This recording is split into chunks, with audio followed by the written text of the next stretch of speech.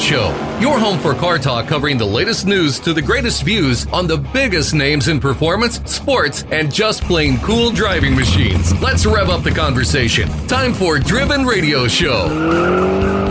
Hello to you, the automotive faithful. I am Reverend Hatfield, and I welcome you to the Driven Radio Show, where we bring you the gospel of internal combustion.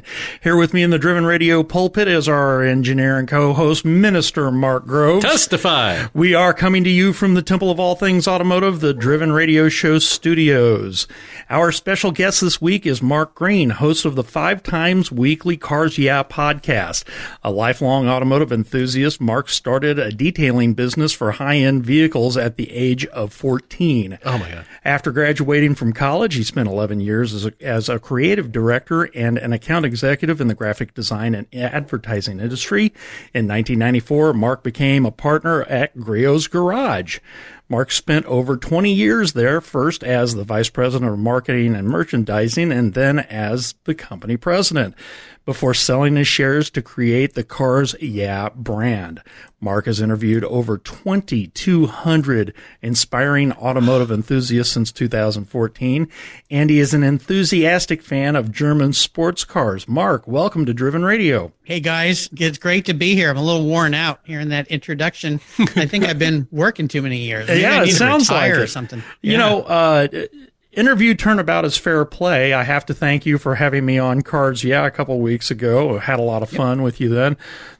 People don't realize that we spoke for well over an hour before the interview. I think our conversation was twice as long as the show. That happens sometimes. But, you know, I get to talk to very interesting people, and you were definitely one of those. So, yeah, in fact, after about 45 minutes, I went, man, I should have just been recording this. We'd be done. Yeah, what was I thinking?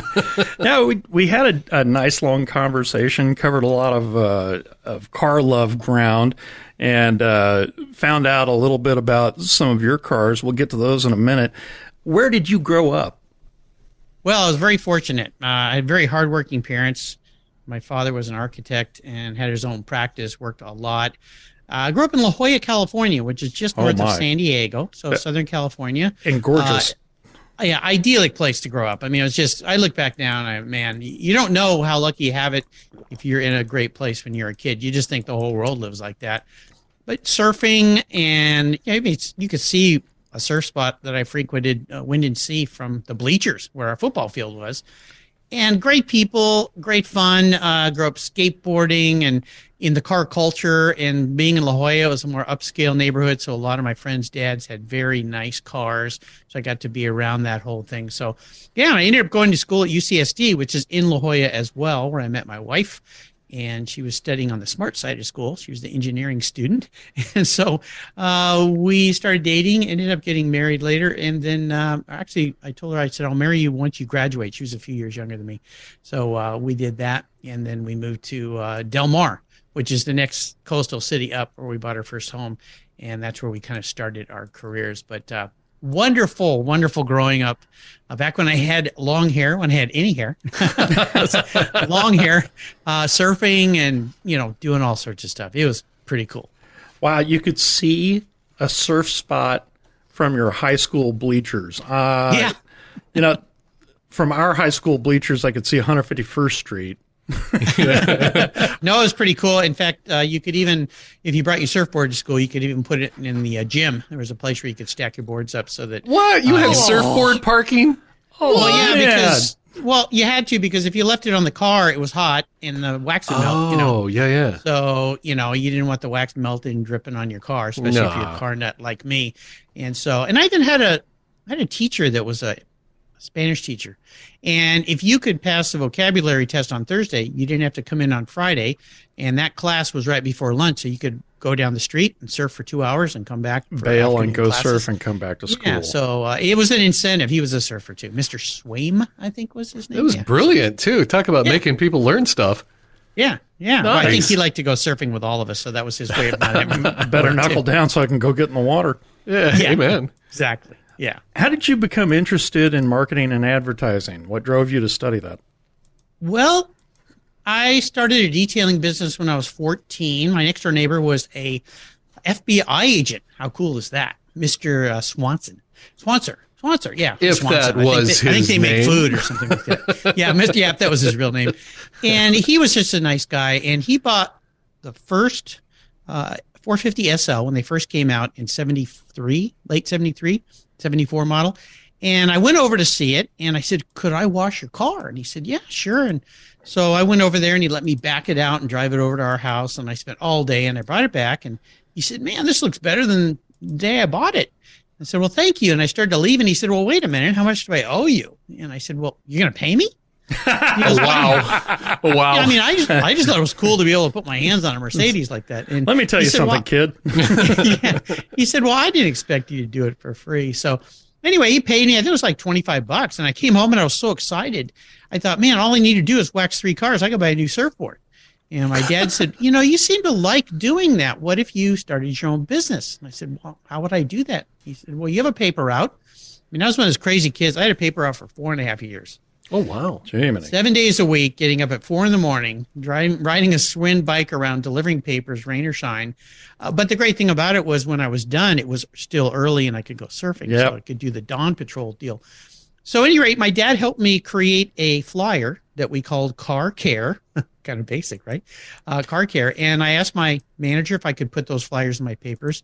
And a business was born. So I started detailing cars for people. And as a result, there was a lot of nice cars in La Jolla. So I'd ride my bike all over La Jolla, and I'd put my dad helped me do business cards on all the nice cars' windshields, Mercedes and Porsches and even some Rolls Royces and Ferraris and things. And one of the cars I put it on was a guy named John Ort Geeson, and he was a landscape architect. And so I did his cars, and he said, you seem like a pretty sharp guy. How would you like to do some drawing for me? And I said, what kind? He said, well, some fine drawing of irrigation systems, like how the pipes all go together. And he showed me what he wanted. I don't know if you guys ever heard of a rapidograph pen. Remember those old pens that they had these barrels in them and you'd fill with ink? And they had a little, like a needle point, and they were different sizes, and you had to draw on this Mylar, and you had to be very exact. And I grew up building models, and my dad was an architect, so I kind of had that flair of being very careful. Well, long story short, I started drawing for him, and one day he said, you seem to be pretty creative. How would you like to design a logo for me? Oh, my gosh. And I said, well, I've never done that. And he said, why don't you do some sketches? So I did some sketches for him, and he picked one out, and he said, you should be a graphic designer. I said, what's that? He said, well, it's somebody who, designs things. He said, look around. Everything we touch and feel, from print to actual objects, are designed by somebody. You could do that. And I went, light bulb. Bing. And so I started doing my own graphic design. I started a T-shirt business with a friend of mine. We silkscreen T-shirts in the garage. We printed up and designed stickers that we'd go and sell at all the stores in town for La Jolla stickers, like with waves and birds and things. And so that entrepreneurial spirit kind of started with paper routes. And I think paper routes are probably gone now. I think they're all done in a different way. If there's So are even papers. left. Yeah. But that teaches you how to interact, how to communicate with clients. You have to be very prompt. If you don't get that paper on their porch in the morning, they get a little PO'd and, on time. And so that kind of triggered the marketing kind of idea in my head that people had to sell things. And so I learned how to do that. And then I found out, there's you can study in college to become a graphic design, a business major, to do marketing and that kind of thing. So that's what I ended up studying was graphic design and advertising and marketing, a business. And that's where it all kind of came from. And that's what landed me my first job was as a intern at a design firm in San Diego. And then they hired me when I graduated from college. And about 6 months in, I said, how can I make more money? And my boss said, well, because I hired me as a creative guy, drawing and designing brochures and things. And he said, well, bring in work. I said, well, how do I do that? He said, well, tomorrow come in a suit and I'll take you with me. And so we went, this is way before the internet. We went downtown, went into buildings, looked at the rosters, went up, knocked on doors, taught me how to go in and try to sell our products and our services. You went cold calling for advertising For work? graphic design. Good Lord. Oh, yeah, that's not easy. Because No, it's not. Go away. You learn how to get past the lady at the front desk. That was I learned, bring flowers, bring donuts, she likes to see you. So, yeah. So his name was Richard Warner, and he really helped me. And I ended up being at that company. I did both design, became the creative concept person along with some other artists there. We grew that business tenfold over the course of 10 years, and then also went out and brought in business. So half the week I'd put on my Coogie, remember Coogie sweaters? They're still around, by the way. But Coogie sweaters 3 days a week, and then 2 days a week I'd go out and sell. So, yeah, that's how it all happened. That's how it all came together. So we're both impressed. Mark and I are both impressed by the salesmanship, mostly because we figured out what crappy salesmen we both are. Oh, God, I'm awful. Oh, it's so bad. It's not easy to be told no. I had a Chevy dealer ask me to leave. Ooh, okay. Well, they probably did you a favor. Yeah, sure. They did. Absolutely, they did. How did you go from graphic design and marketing to being involved with Griot's Garage? Oh, great story. I came home one day, and one of the things that we were specializing in at Warner Design were catalogs.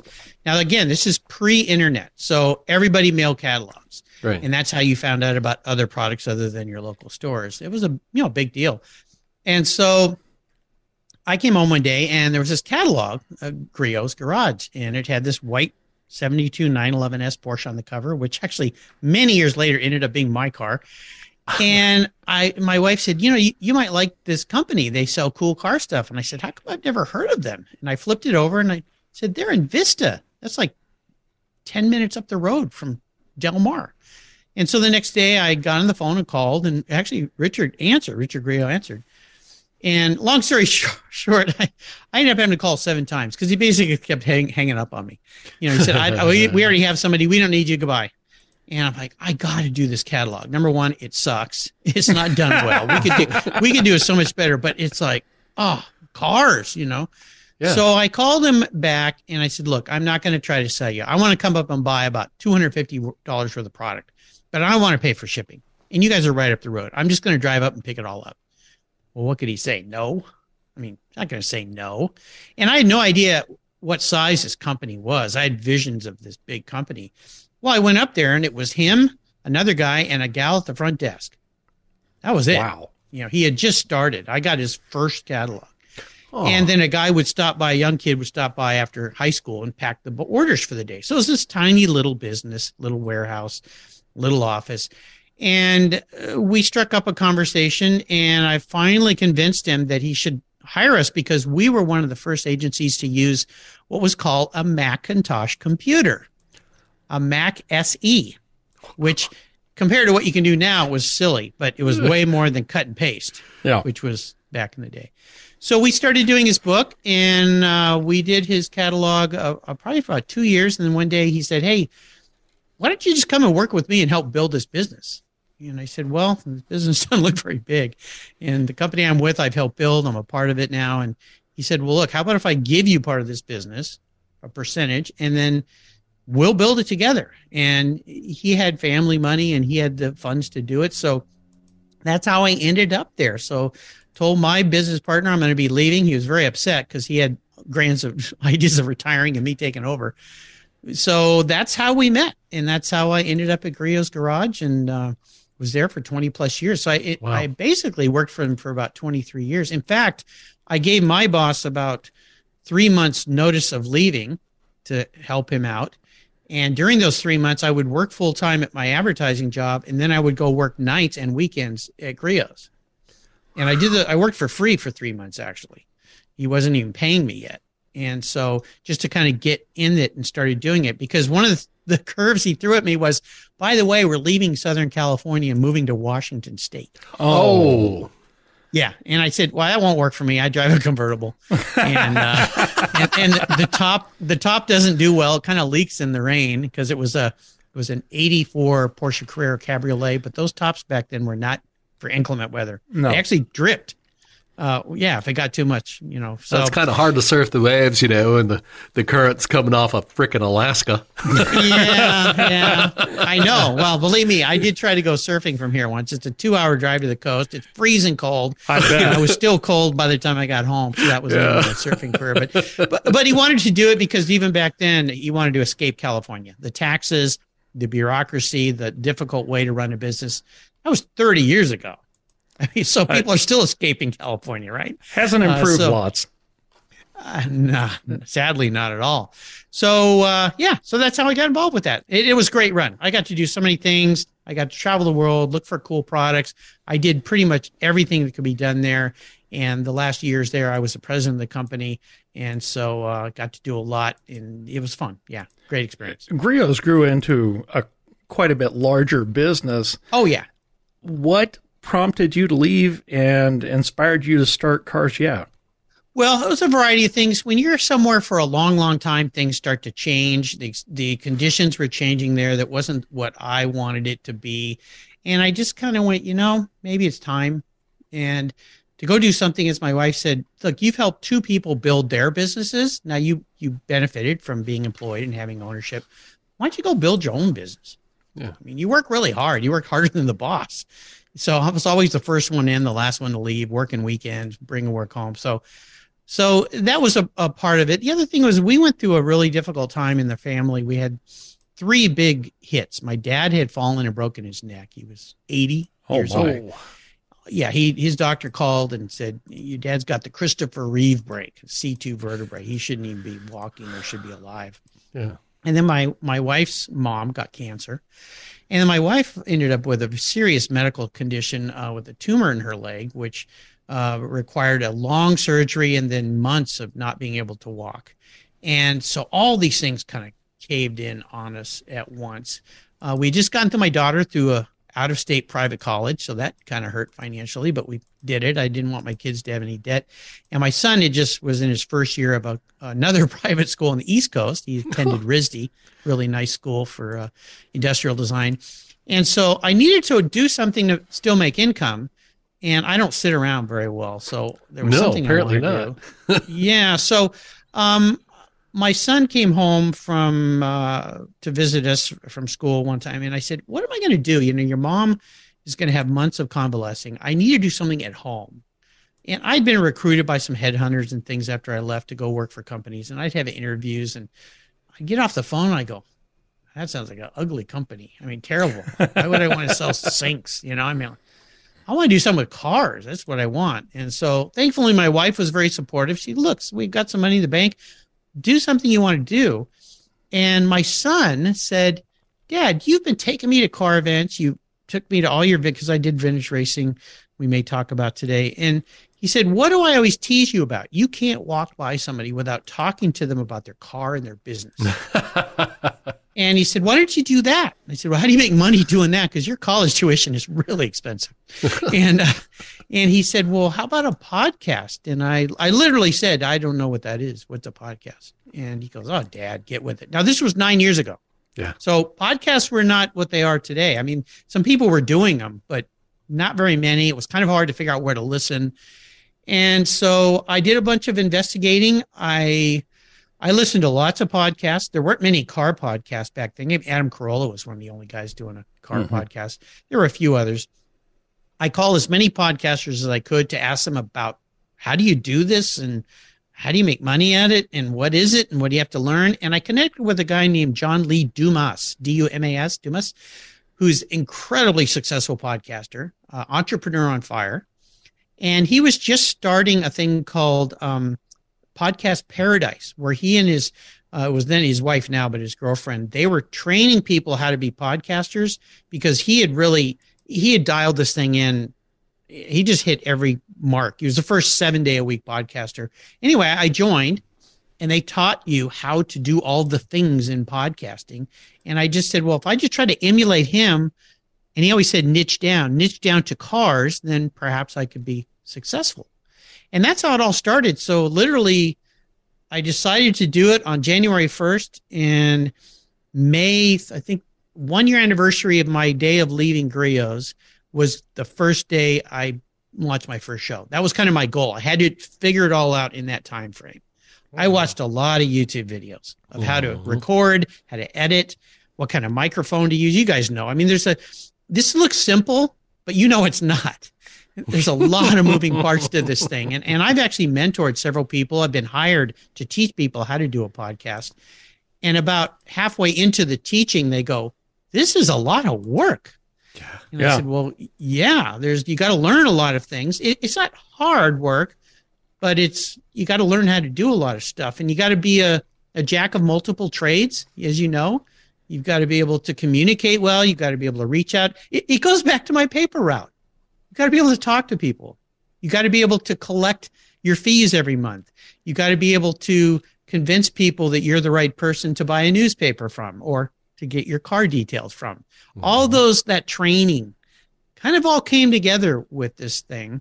And I was not an IT guy. I mean, we had a department for that. When I left Reels, there was over 100 people working there. So we had a department for IT. They did all that stuff. I wasn't doing the graphics anymore. And, I was running the company, and we had multiple locations and manufacturing and distribution and all this stuff. So yeah, I worked, well, as I said, my wife was bedridden. So we had a little system. If she needed to be carried to the bathroom or cooked for, she would ping me on my phone. And I sat here and I was up. Even my neighbors across the street said, "Do you ever sleep? Your light is on like all night long," because I work in the front part of my house. I just learned how to do it, and launched the first one in May. And everyone said I was nuts to do 5 shows a week. They were right. And here we are. Well, Brett, you were show 2196. I'm up to 2218 on December 1st. Cranking them out. Yeah. So, it's that tenacity. Again, it goes back to being a paper boy. You got to get up every morning. You may not want to some mornings, but you have to because people are depending on you. And I kind of think about that as my audience. People are depending on me. I've only missed one show, and that was the day my dad passed. And I learned that day that I had to have shows in the can, if you will. Mm-hmm. He died kind of suddenly. He had just been here the Friday before visiting for the week, and I had taken that week off to spend with him and had my kids here. I brought my kids home. And so I thought, okay, the weekend I'll do a couple shows and get caught up, and then found out he was sick, and then Monday he passed away. So I missed a show. I reran a show, basically what I did. But other than that, haven't knock on wood. That was my noggin. I'm not gonna. I haven't missed one yet. But it's just there's probably more wind than you wanted to hear, but that's how it happened. No, it makes me grateful. I didn't have to learn all of the microphone and board and how to make it sound right and how to get the format and everything else. I just brought Mark on as a partner, and you were way smarter than me. Or where were you? I don't know. If you talked to me more than 10 minutes, it might have not been his best move. More appropriately, Mark found me. He needed a car nerd, and I am that car nerd. Oh yeah. There you go. Fortunately, I know how to read out loud a little bit, and Mark just makes us sound great. So. Right. I'm forever grateful. I'm always bragging him up. He's always too humble to accept the compliments, which makes me want to strangle him, but that's okay. He's the reason we sound good. I found a guy who'd been in radio for 35 years. I cheated. Well, no, you were smarter than me because there's a big learning curve with this. And there is. A lot of moving pieces, and I can't tell you how many. Well, ask my wife how many times I've wanted to punch my computer. You record a show and the whole thing disappears right before your eyes. Oh God! As long as I'm taking this opportunity to brag on him, for everybody who doesn't know, Driven Radio was Mark's idea. Mark came to me. This was his idea, and Nice. We talked about a format and we experimented setting it up, and we had a couple of early guests, and there's been rocky spots along the way, but everything's smoothed out pretty well. We've been doing this for 4.5 years, and damn, am I glad I didn't have to learn all the crap Mark knows. You're fortunate, yeah. Well, go ahead. We started actually as a radio show. We were literally, that's why it started as Road Muscle Radio, and then Driven Radio. Then we moved it on. I had to step back for a bit because my job ate my soul, and just They can do that. Responsibilities and everything expanded multiple folds, and I had to step back. So you kept it rolling. Mark was working for a radio company here in town and had been for years.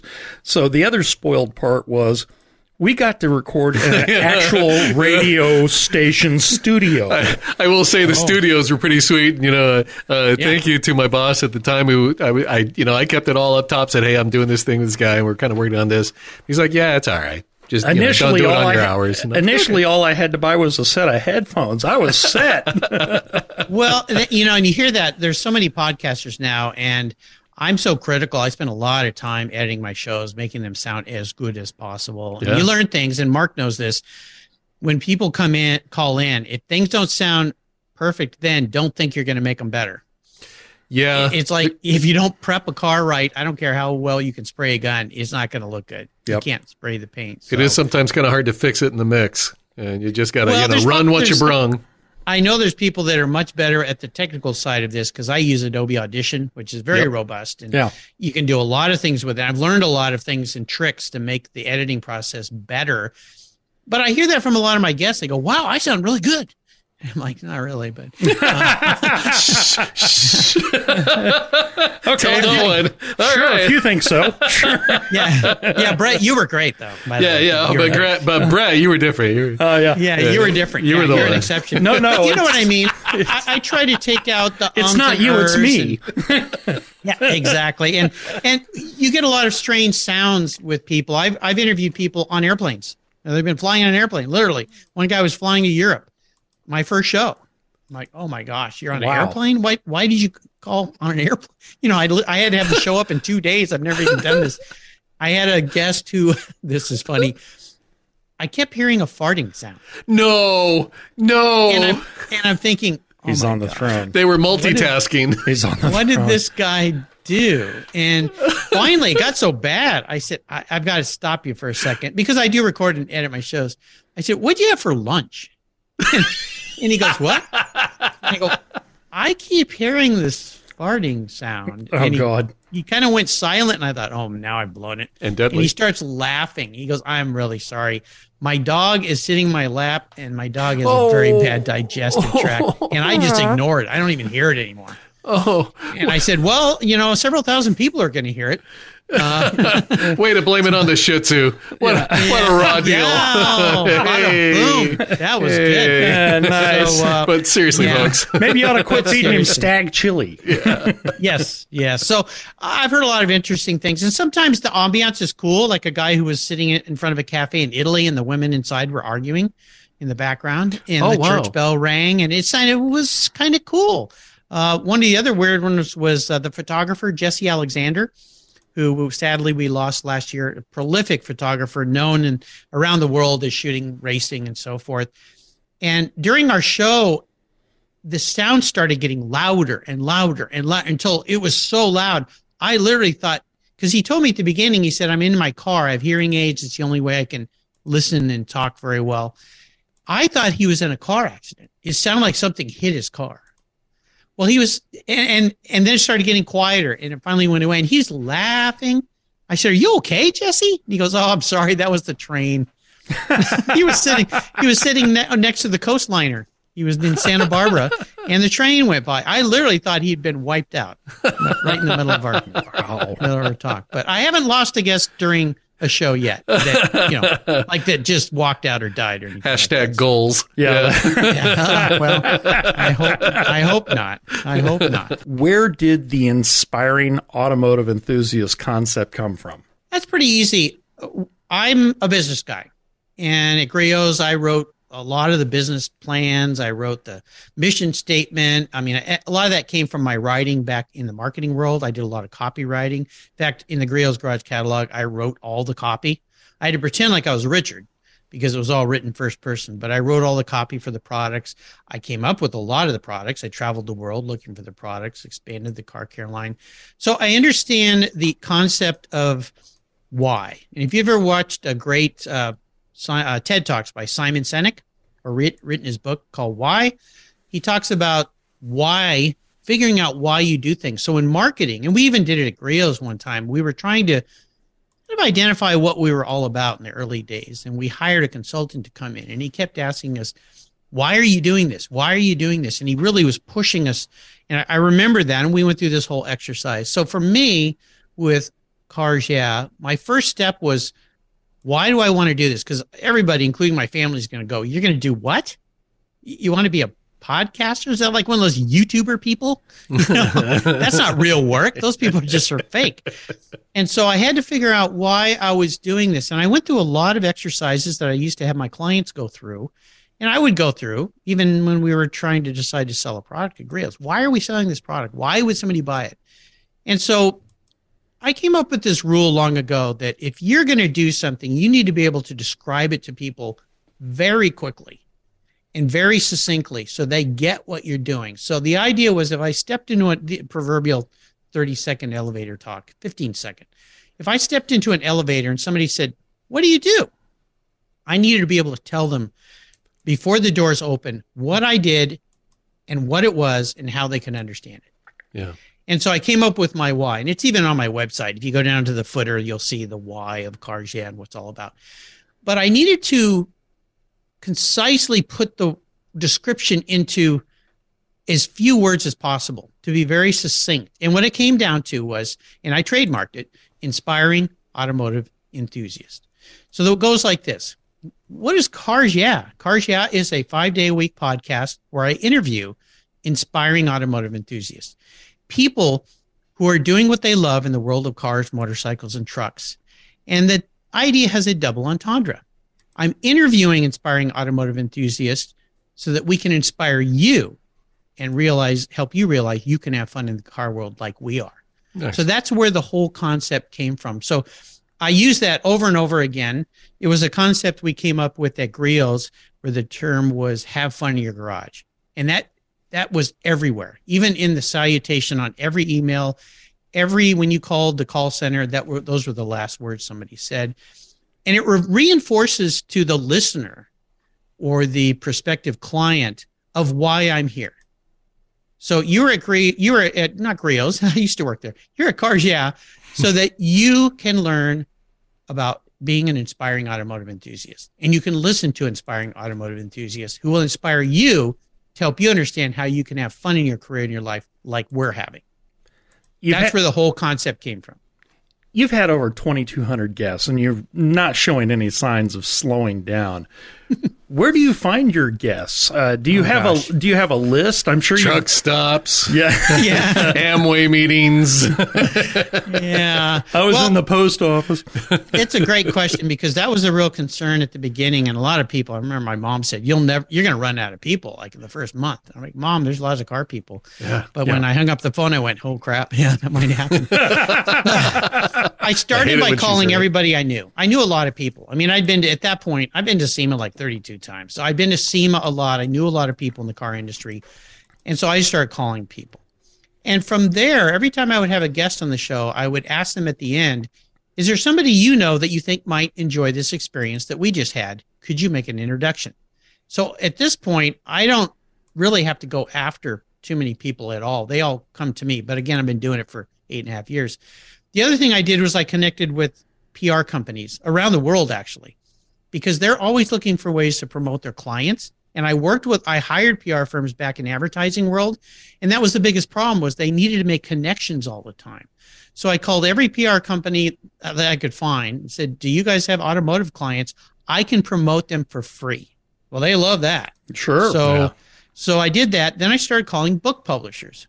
And I said the same thing. If you do automotive books, and there's a lot of publishers that do that, I will promote your books.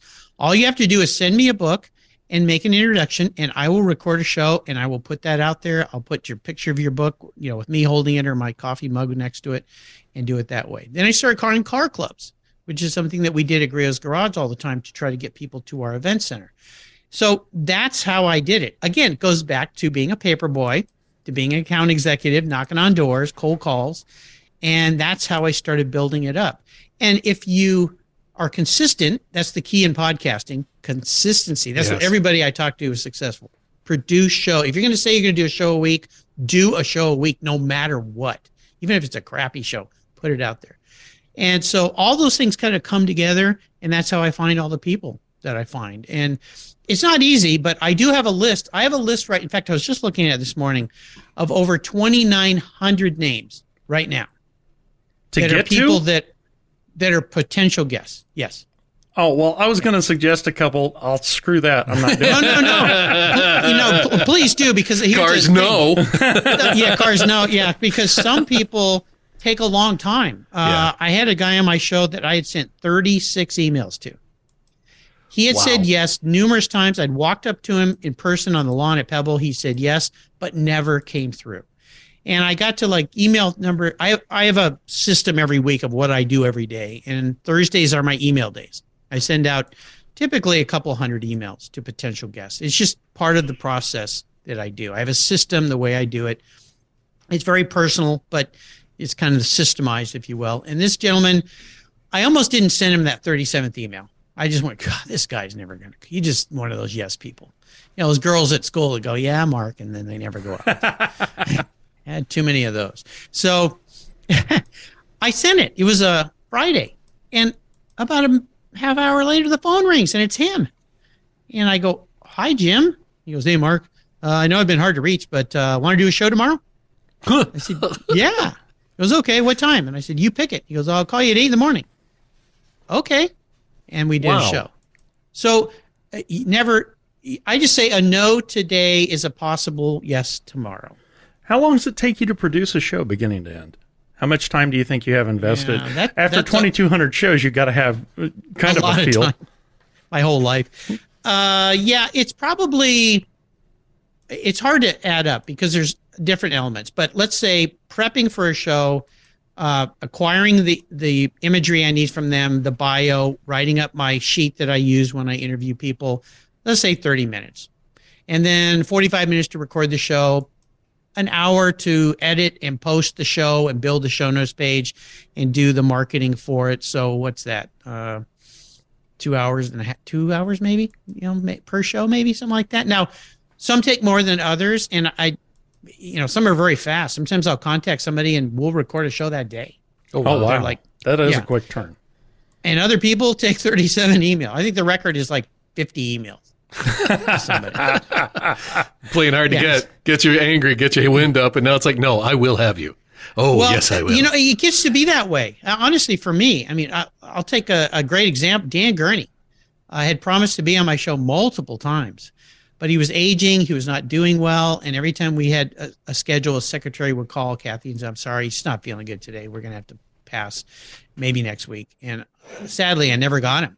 He passed away before I got him. So Sir Sterling Moss was another one. Canceled on me like 5 times. And his wife, Susie, just said, he's not feeling good today. He was ill. He was old, and he eventually passed away. So sometimes I don't get him. But my big fish is Jay Leno. And sadly, now he's burned up his face. So, sorry, no.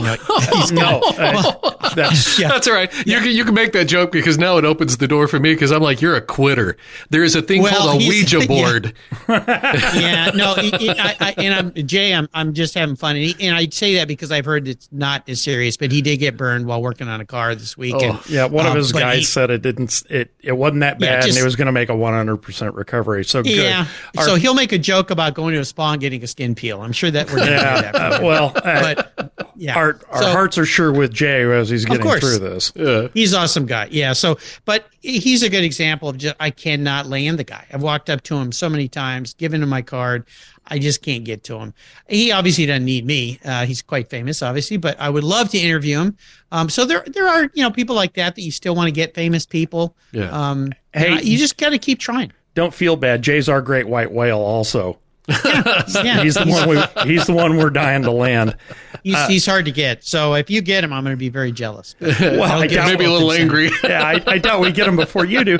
But one of the things that you're talking about, and it's one of the things you brought up, was tenacity and just never say die. Yeah. Right. Never quit.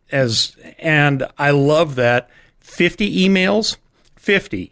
Wow, 50. I know. By 20, I would have been cussing the guy. Never give up, never surrender. Here's what you got to think about, though. Sometimes they don't see them. I had a guy one time that called me. He says, oh, my gosh, I found 12 emails in my spam folder from you. I'm so sorry. Oh, okay. So let's do it now. But you just can't give up. And I always say, if somebody says no this year, I'll try them again next year because maybe things will change. And maybe they'll see some value in doing a free 35-minute commercial. Well, in the midst of doing all this, you also had a season of a TV show. I know. That you produced. Yes. Yeah. Tell us about that. Well, I self-produced a television show, Cars Yeah TV, in 2019. We did 13 episodes. It aired on MAV TV, and it streamed on Lucas Oil Racing. I had one partner ended up not working out well, and then I had a great crew that worked with me. And so we raised some money. I raised some money, and we went and did these shows. And then we had half of the next year done. Now that was 2020. Yeah. Something happened in 2020. What was it? Something happened. Yeah, this thing called COVID. That killed everything. So we couldn't do that anymore. And so for 2 years, we didn't do anything. And now we're talking about it, but TV is a weird. Any guys worked in TV? It's a weird world. It's very difficult. It's very expensive, very time consuming. And so at this point, I'm not sure if we'll bring that back. What I did was I did the podcast, but I brought you behind the proverbial garage door, brought you into people's businesses. So we traveled all over the country, met with people, took you inside, showed you how their business worked. I thought it was kind of a neat idea. The host was kind of goofy looking, but the face for radio, as they say. Hey. So, but it was fun, and it was great, but it was very expensive to produce. And I found out a lot of these shows you see on TV, those guys aren't getting paid. Yeah. They're just give the shows away. And the contracts that I was looking at for coming back was like, they own you and they don't pay you anything. Why? Who would do that? Well, it's for exposure. Yeah. I already have a lot of exposure. I mean, I'm already in 80 countries. I got thousands of listeners all over the world. So that didn't really pencil out. And it's a lot of work, paying 5 guys and put them up in a hotel and fly them all over the country and shoot and then edit. And yeah, so I don't know if we'll be able to bring that back. I hope so. Now, if I had the Jay Leno effect, I could do a YouTube deal because people do make money on YouTube. But you got to have lots of million-plus type followers. I mean, that's a whole other world I don't have. So I don't know. We'll see. But it was fun to do. Very interesting learning experience. And maybe we'll come back with it. I don't know. We'll see. Well, maybe you'll be able to do it like Derek from Vice Grip Garage, because we interviewed him a couple of years, 3 years ago on when we were doing Road Muscle Radio more often. And he's now got his own show on, what is the channel? I just blanked on it. There's like 1,000 channels now or something like that. Yeah. Motor Trend. Oh, it's backed by Motor Trend. Okay. And maybe you can get to Motor Trend or one of the kind of more private channels to be able to sponsor you and make your show part of their slate of shows. And so it's kind of like TV. You should listen to my most recent show with Wayne Carini, and you'll hear about Motor Trend and about cable TV and some really big changes that are coming up. Nice. Go back and listen to that show. I'm not so sure Motor Trend or cable is going to even be around in the next few years. Oh, wow. Bold statements. People may be laughing at me right now, but you heard it first here. Mark Green. They are a change. Yeah. So, I think the streaming process, finding an avenue on the streaming process. But here's the deal. If they're not going to pay for a crew to go shoot, which a lot of these guys are not going to risk that unless you're famous. I mean, really famous. You've got to pay for all that, and you got to figure out a way to pay for it. Now, you can do it like I did it through my sponsors, but it doesn't leave a lot of money on the table afterwards for all your time, at least for me. So, but I'm not Wayne Carini. I've been doing this for he's been doing this for 18 years. So, long time. Yeah. So, we'll see. Maybe. It's a lot of money and a lot of time. That's the answer. Podcasting is easier. I just commute down the hallway. I talk to people from all over the world. Today I was on the phone with somebody from Sweden, London, where was I? Florida, and LA. Wow. So I kind of worked my way out west. Everyone who knows you, Mark, knows that you sold one of the world's most unique Porsche 930s on Bring a Trailer not long ago. Yeah. Tell us about the car. Why was it so special? And boy, that went for monster money. It did. I got very lucky. I caught a falling knife, as they say. The car was a 1987 930 Turbo. It was a car that I had a 45-year love affair with. Goes all the way back to the first Porsches that came out, the first gen turbo. This was second gen turbo. And I found it on eBay, bought it, got it about 13 years ago. What made it special, and why it was called my Orange Crush, one is I had a crush on it because I wanted a turbo since I was in high school. One of my friends in high school, her dad bought one of the first turbos in La Jolla. And I was like, oh my gosh, that thing is killer. I mean, that was the supercar of the day. Sure, it was the fastest car in the world at the time. which is silly because a Camry would beat it now. But, back in the day, that was a big deal. So I found that car and bought it. It was one of only 3 painted in a 3-stage metallic pearl orange. Wow. And there's a very in-depth story to this car, and I'll try to condense it down. Otherwise, we'll be here for another hour. But basically, the car was special ordered by a guy who owned a dealership, Mr. 410s in Ohio, I believe it was. And he asked Porsche to build one. And they said, no, we built one as a press car in 86. That car is in our basement. No one's going to touch it. We don't do that kind of paint. Not going to do it. And he begged them, and they said, well, if you'll order 3, I'll do it. So he ordered 3 turbos. One was a slant nose. The other 2 were my car and the sister car to my car, although my car was the most highly optioned other than the slant nose option, which was very expensive. And he brought them over, and he sold them. And I got my car from the guy who was the original owner of the car. And so I had it for 13 years. I used it as a marketing tool. Everyone knew it was my Orange Crush, and I used a lot of pictures and so forth. Well, here's the funny thing. A guy named Mark 410s, the son of the guy who ordered my car, works at Penske Porsche. And he followed cars, yeah. And he called me one day, years ago, and he said, I got to ask you, where did the car come from? And I told him the story, and he goes, that was my dad that ordered your car. And your car was the last of the 3 sold, and he kept it in our garage so nobody knew there was another one. And I used to sit in your car as a teenager. I want that car. Ooh. And so I said, well, listen, Mark, if I ever decide to sell it, I'll call you, but I'll probably never sell it. Well, fast forward, the car had become too valuable. The collector car market exploded over the COVID years. And we all have seen these cycles, but it was doing things like I've never seen. Yeah. It was ridiculous. And so when I bought the car 13 years ago, it was very inexpensive. It had become very valuable. And it had become too precious. I like to drive cars, and I just didn't drive it much anymore. I was so afraid something would happen to it. My wife would freak out every time I got in it. Don't take it anywhere. And so I would never leave it parked anywhere. I would only drive it to, I try to drive it once every week just to put fluids through it because Porsches don't like to sit. I'd take it to a car show, but I was always nervous that somebody would, because those cars are little now. Yeah. Even new 911s are giant compared. That somebody would back over the hood of it at a grocery store. So I wasn't driving it. And in January, I finally looked at my wife and I said, I think I like the idea of owning the car more than I like owning it. Yeah. Yeah.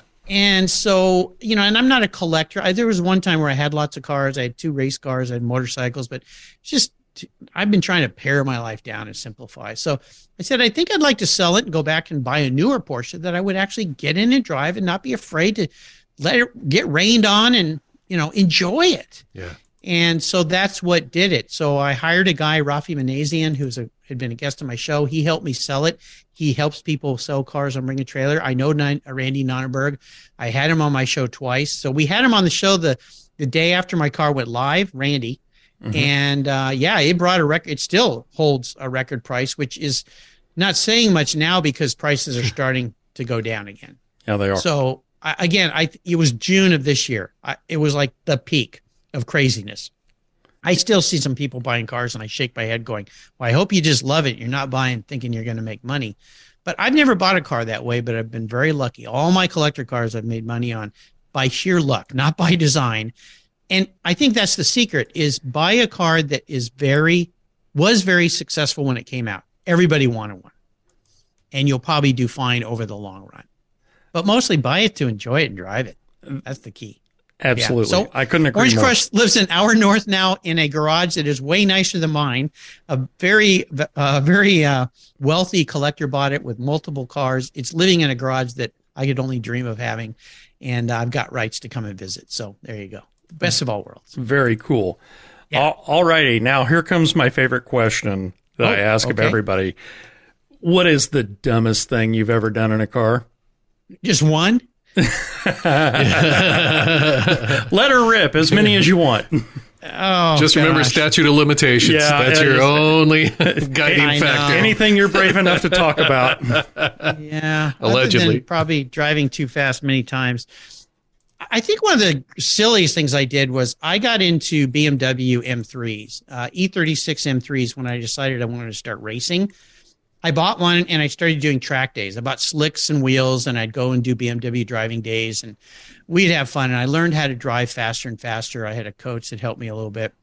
And then I bought an E46 when they came out and was doing the same thing with that car. And one night I used to stay and work late every night, it seemed like, when I was at Carrillo's. Well, Thursday nights were called Boys Night Out. And I would invite friends over to come and test products that I was trying to develop. And I'd buy them pizza dinner. And so it was late. It was raining. Pacific Northwest does that up here. And I had pulled my wheels off and put the racing rims and slicks on the car. And I'd forgotten that I'd done that. And so it's like 10 at night. And it's raining. And I get in the car and I start driving home. And I'm driving. And I was like, man, the car is really, what's going on? Things like moving all over the road. Like, there must be a lot of water here, planing and stuff. Uh-huh. Well, because dumb. I won't call myself a dumb jackass, but I will. I was driving home in the rain on race slicks. Okay. This is the first time I've ever admitted this, by the way, so you guys got a scoop here. And so I got close to home and I realized what I'd done. I went, oh my gosh, this was stupid. You were surfing home. I was surfing, yeah. So now the other thing that I did that was really stupid was I did two things that night. I was coming down the off-ramp, and they just put these roundabouts in where we live at the time. They really hadn't had them up here, and they were kind of fun, drive through a car. Well, there was nobody around, and I had inadvertently, I have the competition package on my E46. I still have an E46. It's not the car I was in at the time. It's a next one that I still have. I bought new in 2005. And I inadvertently hit the button, which turns about half of the traction control off. So it's kind of fun on a track because you can slide it, but it won't let you be stupid unless you're driving on slicks in a rainy night in the dark. And so I come down, I go into the roundabout, and I thought, okay, this could be kind of fun. The car's got slicks, and I could really just drift around this circle, and nobody's around. I'm dead quiet. And that didn't happen. Car did a major rotation. I mean, 2 complete rotations, and all I'm going is, please don't hit a curb. Please don't hit a curb. Ended up making it about a quarter of the way through, and then partially up a hill, still while rotating, just going along for the ride, because you put the brakes on at that point. Lordy. Forget it. It's like being on ice. And luckily, I stopped facing the wrong way in the wrong lane of traffic. Now, again, whoosh is right. No traffic, nobody around, so no harm, no foul, other than my heart was about to come out of my chest, and I probably had to soil my leather seats. That was pretty dumb. That was double dumb. Double dumb? Double dumb. Yeah, double down dumb. Yeah. Double dumb. Yeah. So, there you go. You got it out of me. Nailed it. I admit it. Yeah. You're not the first and certainly not the last. So don't feel terribly bad about it. Probably not. We've been speaking with Mark Green of Cars Yeah. Mark, tell us real quick, where can we find your social media? Oh, all over the place. Cars, YEAH.com. You can find a website where every 2,200 plus guest shows are there. I have show notes page for every guest, including the famous Brett, who we're talking with today. He's show number 2196. You'll find him there, but just type in the search bar. And if you'd like to subscribe to my email, click on the free book button. I'll send you my free Filler Up book, which is kind of a cool little ebook that I created, and you'll get my weekly emails, which are recaps of my guest shows. You can find me on virtually every mobile podcast app. I'm on about 80 of them now. You can also find the shows on YouTube. Now, if you go there and you see the dismally low viewership, please don't be alarmed because most people don't listen to podcasts there, but they let me post it there for free, so that's what I do. And other than that, and you can find me on Instagram and Twitter, all the usual stuff. Facebook, both Cars Yeah and Mark Green with an E on the end of Green, Greeny. So there you go. Yeah, that's me. Nice. Mark, thank you so much for being with us. Absolutely perfect. Thank you. And we very much appreciate it, and I appreciate you having me on your show. Well, Brett, this was great. Thanks for flipping the mic on me. And Mark, thanks for making this all sound so wonderful. You betcha. That's what he does. All right. Cool, guys. Thanks. thank you so much for spending time with Driven Radio. We love what we do, and we wouldn't be able to do it without the support of our listeners and this tiny dog who's trying to maul me. Yeah, you've got your mighty lion up there on the lap. You can find us online at drivenradioshow.com. Follow us on Facebook, Twitter, and Instagram at Driven Radio Show, and on LinkedIn as Driven Radio Show Podcast. And you can listen everywhere fine podcasts are heard. I am Brett Hatfield for Mark L. Groves. Yo! Thank you for listening, and we'll see you next time here on Driven Radio.